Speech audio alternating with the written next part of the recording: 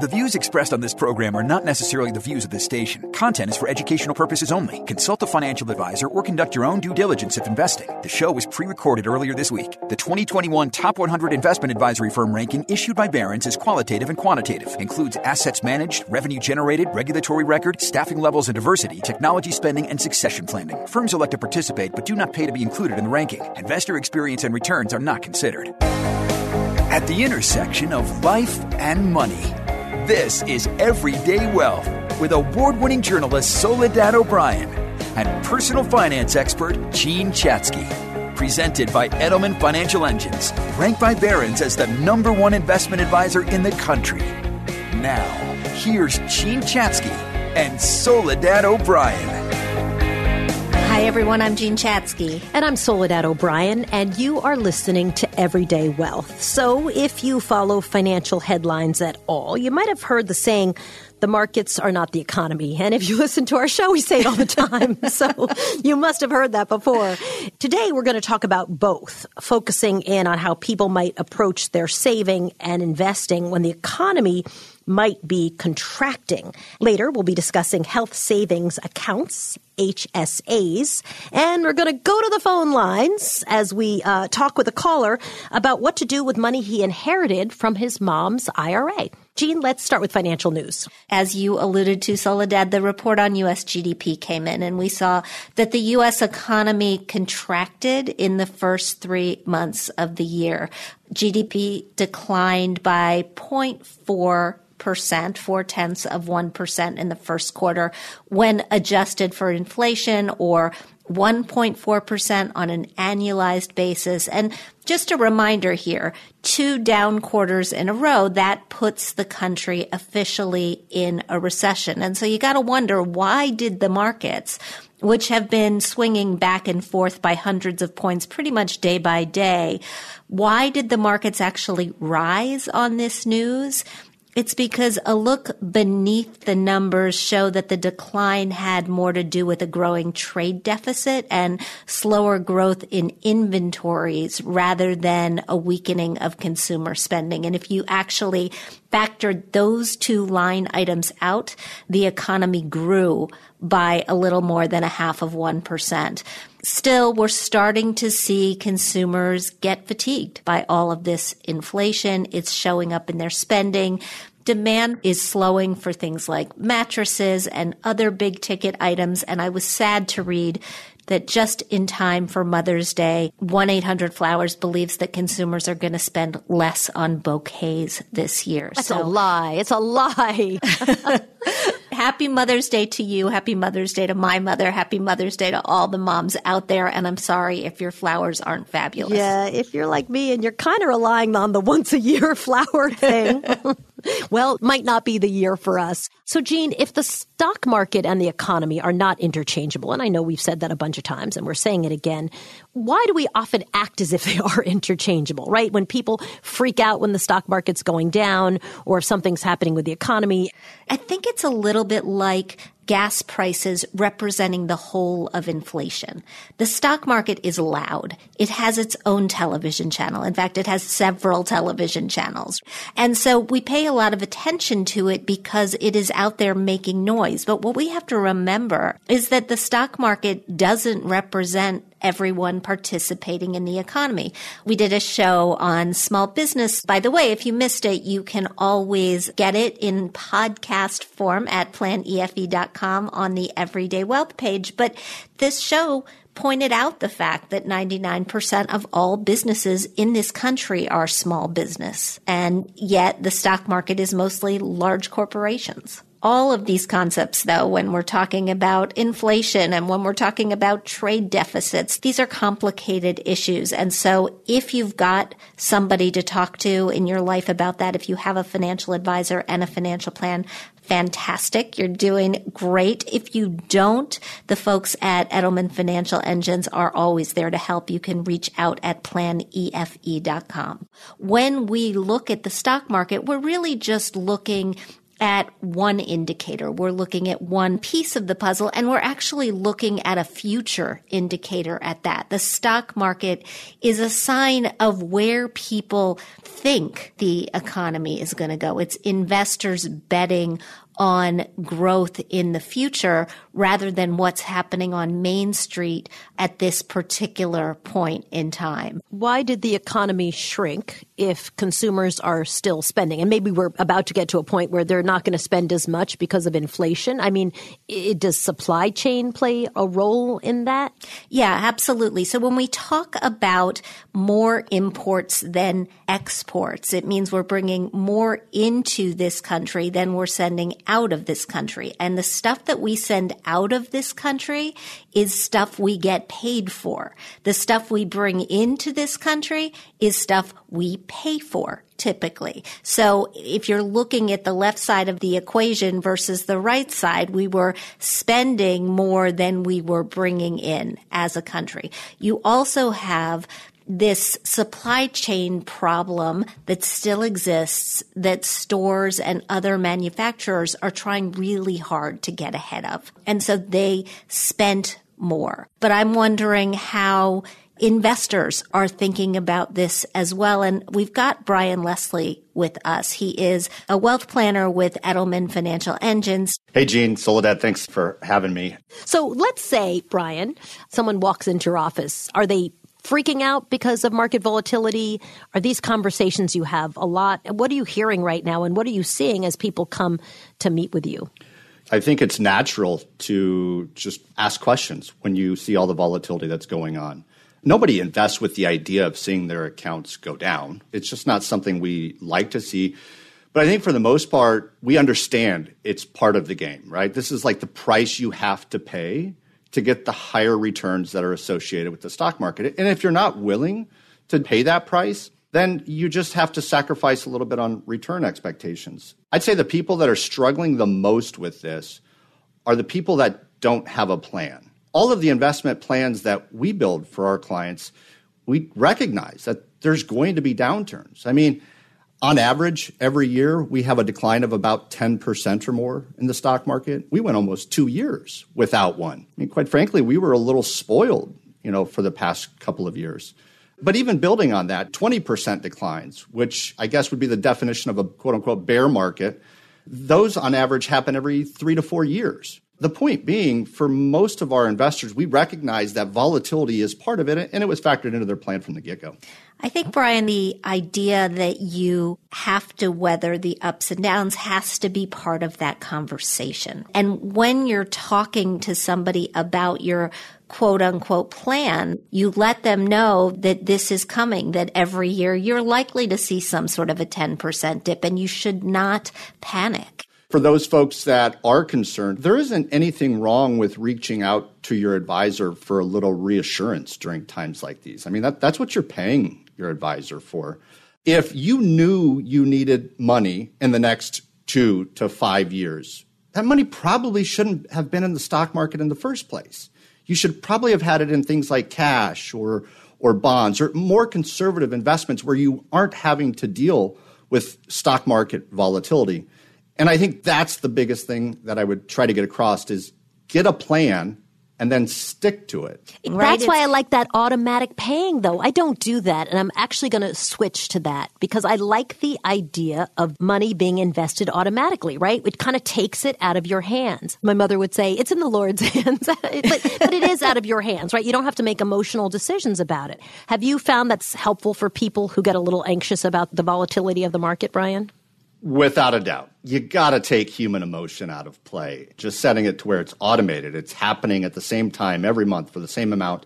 That way you don't have to decide now is a good time to invest or not. You look back, those people that were making contributions in March of 2020, early April 2020 during the COVID decline, do you think it felt good to put that money in at that time? No, but they're happy they did at this point. Right. And there are a lot of people, I think, who are thinking of doing the very same thing now as the markets have come down a bit. Look, it's complicated, which is why it's so important to just talk to somebody.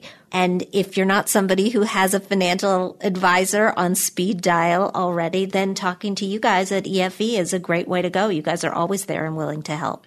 Yeah, if you don't have a plan or a financial advisor, give us a call, 833-PLAN-EFE or planefe.com. Let's talk about I-bonds. In the last 6 months, this is according to the Wall Street Journal, in the last 6 months, $11 billion worth of I-bonds were bought by American investors. And it was only $1.2 billion for the same time period the year before. In the last month, there's been a pretty significant volume of internet searches on I-bonds. So what is going on with I-bonds? Why does everyone care about I-bonds? Why is there so much interest in I-bonds? And also, what the heck is an I-bond? All right. Let's just set the table here to make sure that listeners know what we're talking about. I-bonds are savings bonds tied to inflation. So when you got a savings bond, it had one interest rate that was attached to it. I-bonds actually have two interest rates. They have a combo of a fixed interest rate and a variable interest rate tied to inflation. And so right now, with inflation chugging along the way it is, these I-bonds are paying a really nice return. And that return that they're paying is locked in for a good chunk of time. The fixed rate is set by the Treasury on the day that you purchase this bond. The variable rate is the inflation-adjusted one. It's set by the Bureau of Labor Statistics every 6 months, and it reflects changes in the consumer price index. The interest on these bonds is compounded semi-annually. It's added to the bond's principal. It's paid out when you cash that bond out or when it reaches maturity. And maturity comes at 20 years plus a 10-year extended period for a total of 30 years. So the past 6-ish months or so, I-bonds were set at an interest rate of 7.12%. Going forward, they are now set at 9.6%. It's no surprise that they're really attractive to investors because it's a sure thing.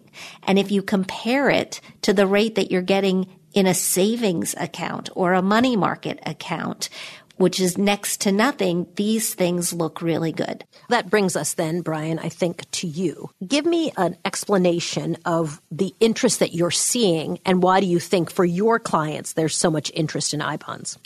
I think it comes back to the cash reserve. I mean, for the last couple of years, we've been sitting on checking, savings, money markets, CDs, making whopping 0.0%. And of course, with inflation now starting to rip, you've got your cost of living going up at 7, 8, 9%, and your cash reserves are making 0.0. So I think that's the ultimate trigger. So as you think about use cases, there's times for certain clients, we may recommend having up to 2 years worth of expenses in cash reserves. So if you're using I-bonds as a portion of your cash reserves, I think it's perfectly legitimate. You're essentially guaranteeing yourself that you're going to get a rate of return that's equivalent to inflation. Now, there are some downsides. They're not perfect. You need to hold these bonds for at least a year before you can cash them out. And if you cash them out before 5 years, you lose the last 3 months of interest that you gain. But personally, to me, that seems like a drop in the bucket, again, compared to those bank savings account rates. The other problem with I-bonds is that you can't buy very much of them. Individuals are limited to buying $10,000 in I-bonds each year. You got to buy them directly from the Treasury through treasurydirect.com. If you're getting a tax refund, you can get an extra $5,000 by using your tax refund to directly buy paper I-bonds. But if you're trying to build a portfolio where you're putting in significantly more than that, people sometimes stop and wonder, is this worth it? Brian, there's an alternative, right? I mean, Treasury inflation protected securities, TIPS, are often brought up in the same conversation. Which do you like for your clients, and should we be thinking about these differently?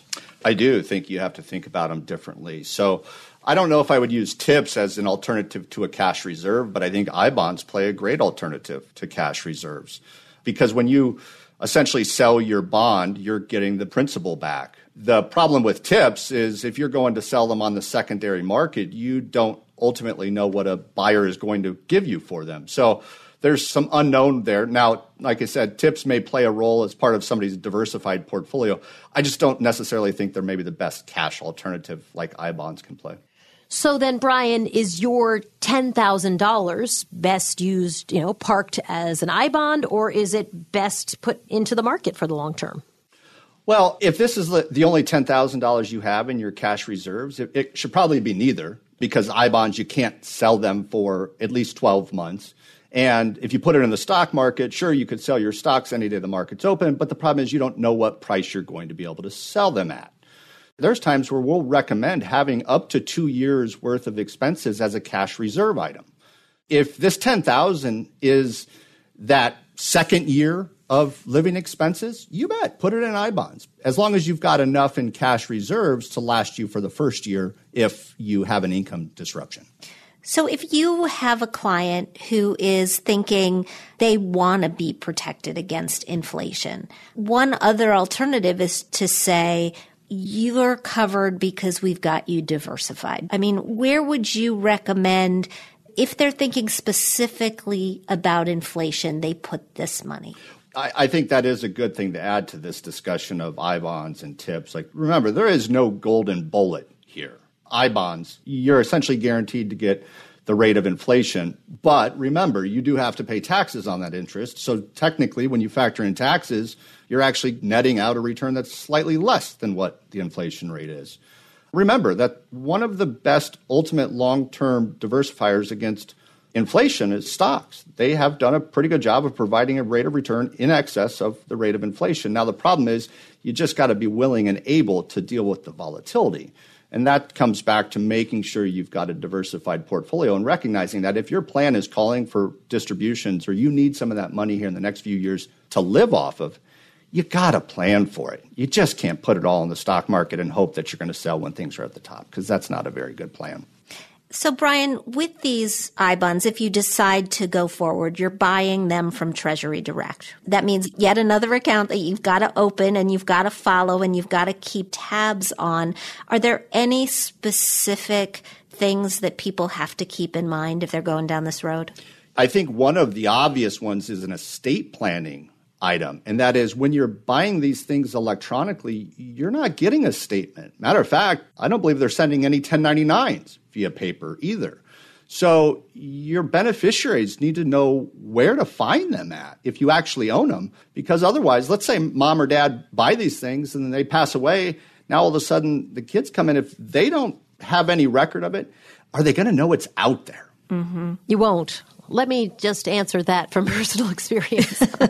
Let me dip into my personal experience, because I'm not sure all of you out there have had this little circle of hell to deal with parents who were really organized in their real life, but when it came to their accounts, et cetera, it is a really difficult thing to foist on people when you pass away, all these accounts that you did not track and all these things that you had, but you have no record of, that you've talked about, but no one can find any details on or any background on.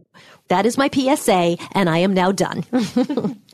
If you want to have a discussion around I-bonds or TIPS and how they work in your portfolio, just give us a call, 833-PLAN-EFE, or visit planefe.com. And I keep, Soledad, coming back to something that Brian said earlier. That money that you think that you need in the next 2, 3, 4, even 5 years sometimes, it doesn't belong in the stock market now, and it never did.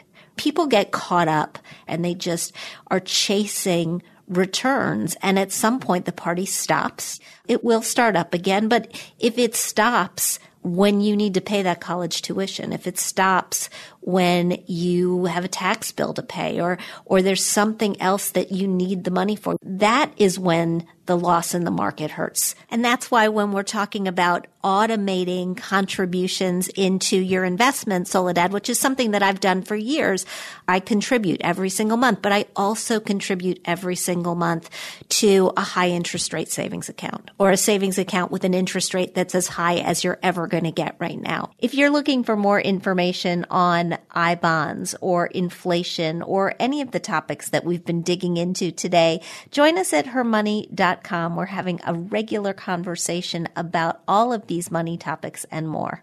We need to take a very short break here, but when we get back, we're going to switch gears. We're going to talk about health savings accounts, and later in the show, we will answer a listener's question about inherited IRAs. If you have a question or a topic that you'd like us to cover on a future show, just visit us at planefe.com. Go to the Everyday Wealth page. You can submit your questions there. I'm Jean Chatzky with Soledad O'Brien. Stay with us. Those who've built their own financial success know that moving forward requires not just the right tools, but an in-depth knowledge of how to use them. That's why Edelman Financial Engines gives you a dedicated wealth planner supported by a team of experts. By combining human insight and advanced technology, we provide a truly tailored experience to your needs and goals. Call 888-912-0373 or visit efewealthplanners.com to get your complimentary financial plan. Welcome back, everyone. I'm Jean Chatzky here with Soledad O'Brien. We are going to switch it up here a little bit and dive into health savings accounts, HSAs, and how you might think about using them as part of your wealth strategy. We are joined by Brian Leslie. Brian is an Edelman Financial Engines wealth planner. He's from Omaha, Nebraska, and so many of the different topics we talk about on this show are dependent on your personal financial situation, your personal economy. HSAs are no different. They are totally reliant on what kind of health plan you have and how you want to use it and how you want to save for retirement. It's complicated. And so if you're interested in talking with a wealth planner about your situation, you can just pick up the phone and call 833-PLAN-EFE or visit planefe.com. So, Brian, let's set a little bit of context. HSAs have been coming on really strong over the past couple of years. But for those people who are not familiar or who think that an HSA is the same thing as an FSA, can you set us straight? Yeah, I think that's some of the issues that HSAs have been running into is overcoming some of the stigma that was applied to FSAs, which, I think the most popular trait there is the use it or lose it function. You would add to these on pre-tax dollars, and all of a sudden you get to the end of the year, you haven't used it, and you'd be in a scramble to come up with some medical expenses that you needed to use it for. But the problem is you couldn't roll it over year to year. Along comes the health savings account, where you don't have to use it or lose it, and you can let it continue to roll over year. On top of that, you can also invest the money, and I think that's the kicker that really makes these things valuable. I mean, the last time I was this excited about something was probably when I was introduced to ice cream cake. But the fact that you put money in tax deductible, it gets to grow tax free. And then, of course, when you take it out, assuming it's used for qualified health expenses, it comes out tax free. That triple tax advantage is a huge function of the health savings accounts. But yet so many people don't invest in health savings account. 90+% of the people don't invest the funds. I found that statistic pretty shocking, actually. I think people don't know that you can. HSAs are relatively new. They're a little bit complicated. People have no idea that you can invest the money, and you can only do it in some HSAs. Sometimes you have to hit a threshold of money in the account before you're allowed to invest it. But if you have the option, Brian's right. I mean, I'm going to nerd out here right along with him. These are really amazing because if you have enough money that you can actually pay for your unreimbursed healthcare needs just out of your checking account, and you can let the money in your HSA grow, it becomes this supplemental retirement account. And then, and this is the unbelievable hack, all those doctors that you saw over all of those years that you were paying for medical expenses outside of the HSA, you just save those receipts. And then when you pull the money out of your HSA, you can use it to go to the Bahamas. And as long as you write the expenses off against those years and years and years of receipts, you don't have to pay taxes. That's a great point, and that is make sure, number one, you keep good records, keep those receipts for the expenses. But number two, for folks that have strong income, the ability to just cash flow healthcare expenses as they come up and let the money sit in your HSA and continue to compound and continue to grow is a huge function of these. Remember, once you hit age 65, you can tap these things for non-healthcare expenses. Now, you still have to pay ordinary income tax, but you avoid the penalty for taking the money out for non-healthcare expenses. And I think that's a huge function. According to eBree, in 2020, the average account containing investments other than cash grew by $3,420, whereas the average non-invested account grew by $170. I think what you're seeing there is the difference between people who understand what an HSA can do when used powerfully and people who are just flowing their money through their HSAs. If you're using it as an account to pay for your kids to go to the doctor when they have an ear infection or for your prescriptions, it's saving you money. Just having an HSA saves you about 25% on any eligible medical expense because of the tax treatment. But if you are letting the money grow, that's where you see that big difference. Those people are not pulling money out of their HSAs. They're just putting it in. If you need the money, you need the money. Take it out. On the other hand, for those folks that have strong cash flow, let it grow, let it compound, and get it invested because, to your point, having it sit in a depository option where you're making less than 1% is really not doing the compounding part that much. One other thing I would add is remember that if you have an HSA with your current employer, you can transfer the money in that HSA to another HSA that does offer investment options if yours doesn't. So if you don't have the ability to invest your current HSA, just look for a different provider that does. Is there a list of what you're allowed to spend it on? Often there's this sort of like master list. And, if you accidentally spend it on something that's not approved, well, you're just going to eat that and you're not going to be able to write that one off. There's not just a list, there's a store. There's an HSAstore.com on the internet. Really? And all of the things there is and all of the things that they carry are HSA approved. If I'm thinking about where to put that next dollar, am I going to max out my 401k? Am I going to max out my HSA? I'm going to put money in my kid's 529. Brian, how do you go through these calculations? I think this needs to be up there with your 401k contributions. Certainly prioritize getting to the 100% match of your employer. But after that, I think you might want to consider throwing the dollars at the HSA. So you've got the rough order, right? But are there any big differences when it comes to contributing to a 401k versus an HSA? Yeah. With the 401k, of course, the money goes in pre-tax. You don't have to pay federal estate income tax on that. But with the HSA, not only do you avoid federal and state income tax, but you also avoid FICA taxes. A lot of people don't realize that. When you contribute to an HSA via your employer withholdings, and that's the key thing, is if it's done by your employer via payroll withholdings, the money you contribute does not get included in your FICA tax calculation.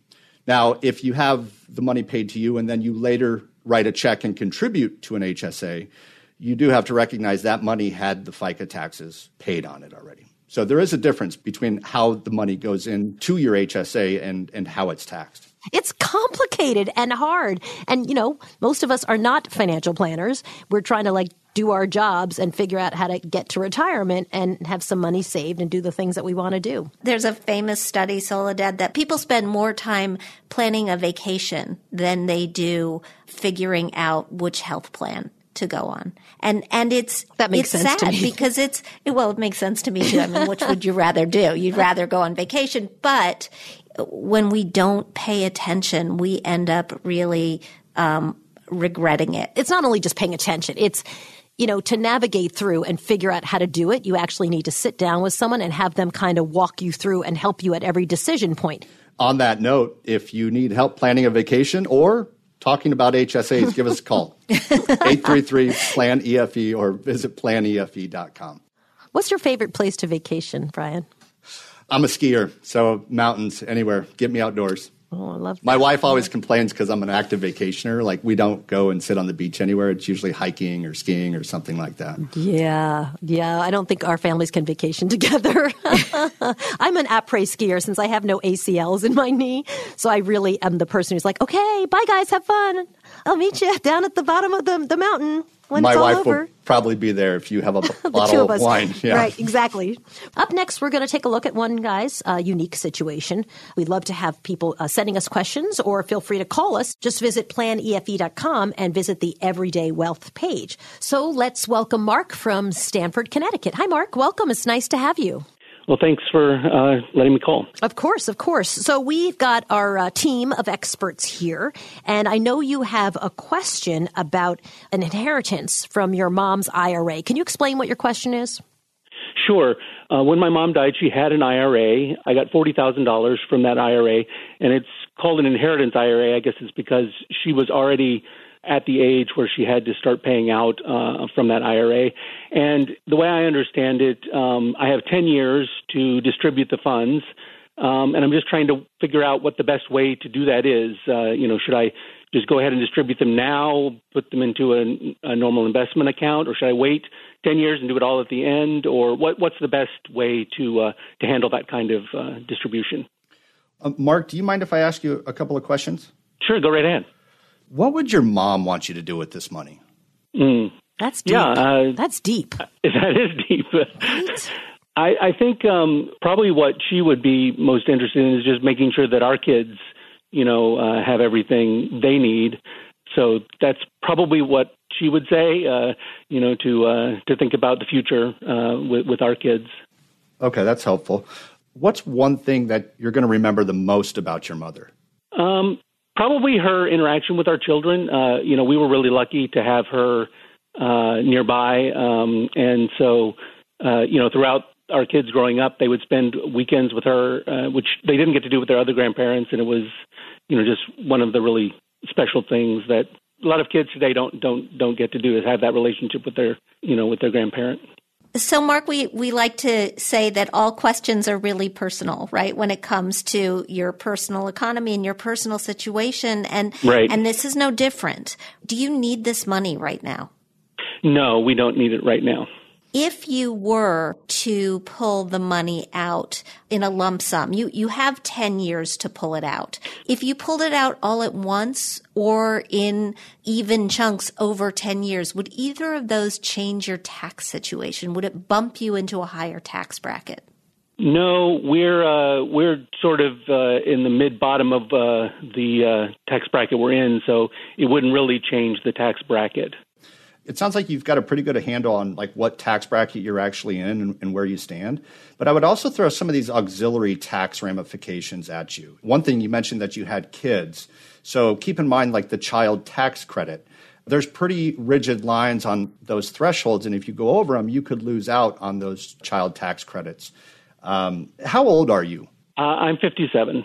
57. Okay. So, some other things that come to mind would be things like Medicare premiums. Those are dependent upon what your income is. So, you may be in the same tax bracket, but of course, if your income is higher, you may be expected to pay more for Medicare Part B and Part D. Now, obviously, that's not affecting you given your age, but for others that might be listening. But it might matter in 10 years if I was thinking about taking it out then. You bet. No doubt. So you've got this inherited IRA with about $40,000 in it. What should we do with it? Well, of course, you want to be smart about the tax drag as you're withdrawing that. We just discussed that option.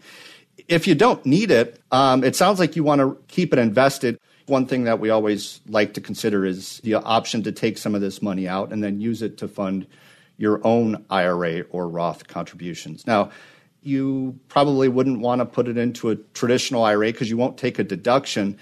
You sound like you're pretty close or even above the Roth IRA contribution limit. Yeah. The other thing, though, and this is why I asked you about the traditional IRAs, is you might consider doing a backdoor Roth IRA contribution.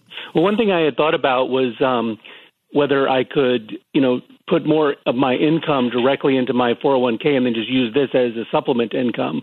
But I wasn't sure whether that would be a good idea or not either. Yeah, no doubt. I mean, it kind of cancels itself out. In other words, you're taking IRA income from the inherited IRA, but then you're subtracting it from your wage income that you otherwise would have. I think that's a perfectly fine option as well. How old are your kids, Mark? One of them has just graduated college, and the other one is a junior in college. Oh, so their college is taken care of. I was going to ask Yeah, college is taken care of. We had help from grandparents as well as what we've done. I kind of love your mom, by the way. I mean, look at her, focused on her grandkids, focused on helping them get through and leaving you with a nice chunk of money. And Well, my dad died early when I was in college, and so she was really there to do all that stuff. Amazing. It really is. That's wonderful. It really is. And I was sort of struck by what you were saying about your mom and how she would want you to do something with this money for your kids. I mean, you've got kids who are going to launch in life, right? You've got kids who are going to set up their own apartments, we hope, fingers crossed, someday soon, right? And go out on their own. And that's expensive too.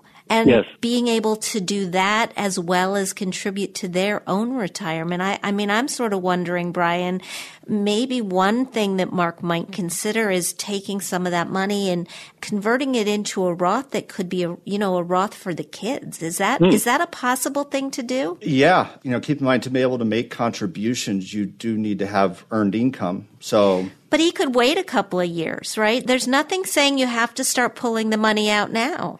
My daughter actually has a job. She's still living at home right now because of COVID and all that, but she already has a job, so maybe that is a good idea. It just seems like that would be really respectful of the legacy that your mom left. And I was thinking about my own husband. His mother left him an IRA. It's been a while now, so he had years to pull the money out, but he used that money to help pay for college. And he sat his kids down and he told them, this is from not just your mom and your dad, but your education is being paid for by generations of your family. And that was really meaningful to them. I'm getting all choked up. That's amazing. Mark, do any of those suggestions resonate with you?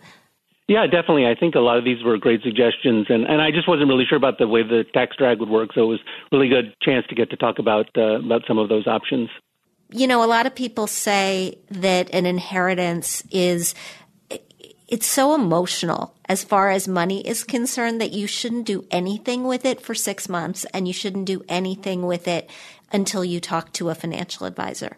And just listening to the scenarios that Brian threw out for you in under 5 minutes, I think that's really true. It's complicated. And so, I'm glad that you had a chance to talk to Brian. Yes. Thanks a lot. If your financial house is squared away and, maybe you don't need this, I think making sure you carry on your mom's legacy. I think about my own situation, and my grandparents last year were dealing with some cognitive decline issues, and they weren't able to live at home. And there wasn't anything I wanted from my grandparents except for one thing, and it was an orange vest from my grandfather. And the reason I wanted that orange vest is because when I was younger, we all went out to Colorado skiing as a family, and that was the one thing I remember was my grandfather coming down the mountain. Of course, I was in junior high at the time. I was getting down much faster than he was. But I would get down to the bottom of the mountain, and I'd look up waiting for him, and I always knew he was coming because of this bright orange vest that he was wearing. So that is something that will stick with me for all of my life. And, the reason I asked you about things that you'll remember the most about your mother is you probably will never say this $40,000 IRA that she left you. It's going to be something else. Right. And creating that for yourself and for your children, I think, is something powerful. That was so beautifully said. Thank you, Brian. That was amazing. Mark, thank you for your time. Thank you for your question. So great to talk to you. We really appreciate it. And that's our show for today. If you have a question that you want us to answer, just visit us at planefe.com. Go to the Everyday Wealth page. And if you're interested in a past show, you can download Everyday Wealth wherever you get your podcasts. And we'd like to thank Brian Leslie from Edelman Financial Engines for being here as always. Thank you, Brian. Thank you. And a big thanks to Mark from Connecticut for calling in as well. Have a great week, everybody. Wondering how Social Security fits into your overall wealth plan? Get a financial action plan that shows you how. Call 833-PLAN-EFE right now and get a free Social Security and retirement review. You'll partner with one of our experienced financial planners to align your wealth strategy, personal goals, and cash flow to your future retirement income. The plan alone is an $800 value. Yours free. Just call 833-PLAN-EFE by Tuesday at 10 p.m. to take advantage of this limited time offer. Everyday Wealth with Soledad O'Brien and Gene Chatsky is sponsored by Edelman Financial Engines. Listen in each week to hear fresh and compelling insights and strategies to help you elevate your financial potential. To learn more, visit our website, everydaywealth.com. Find our show wherever you stream your favorite podcast.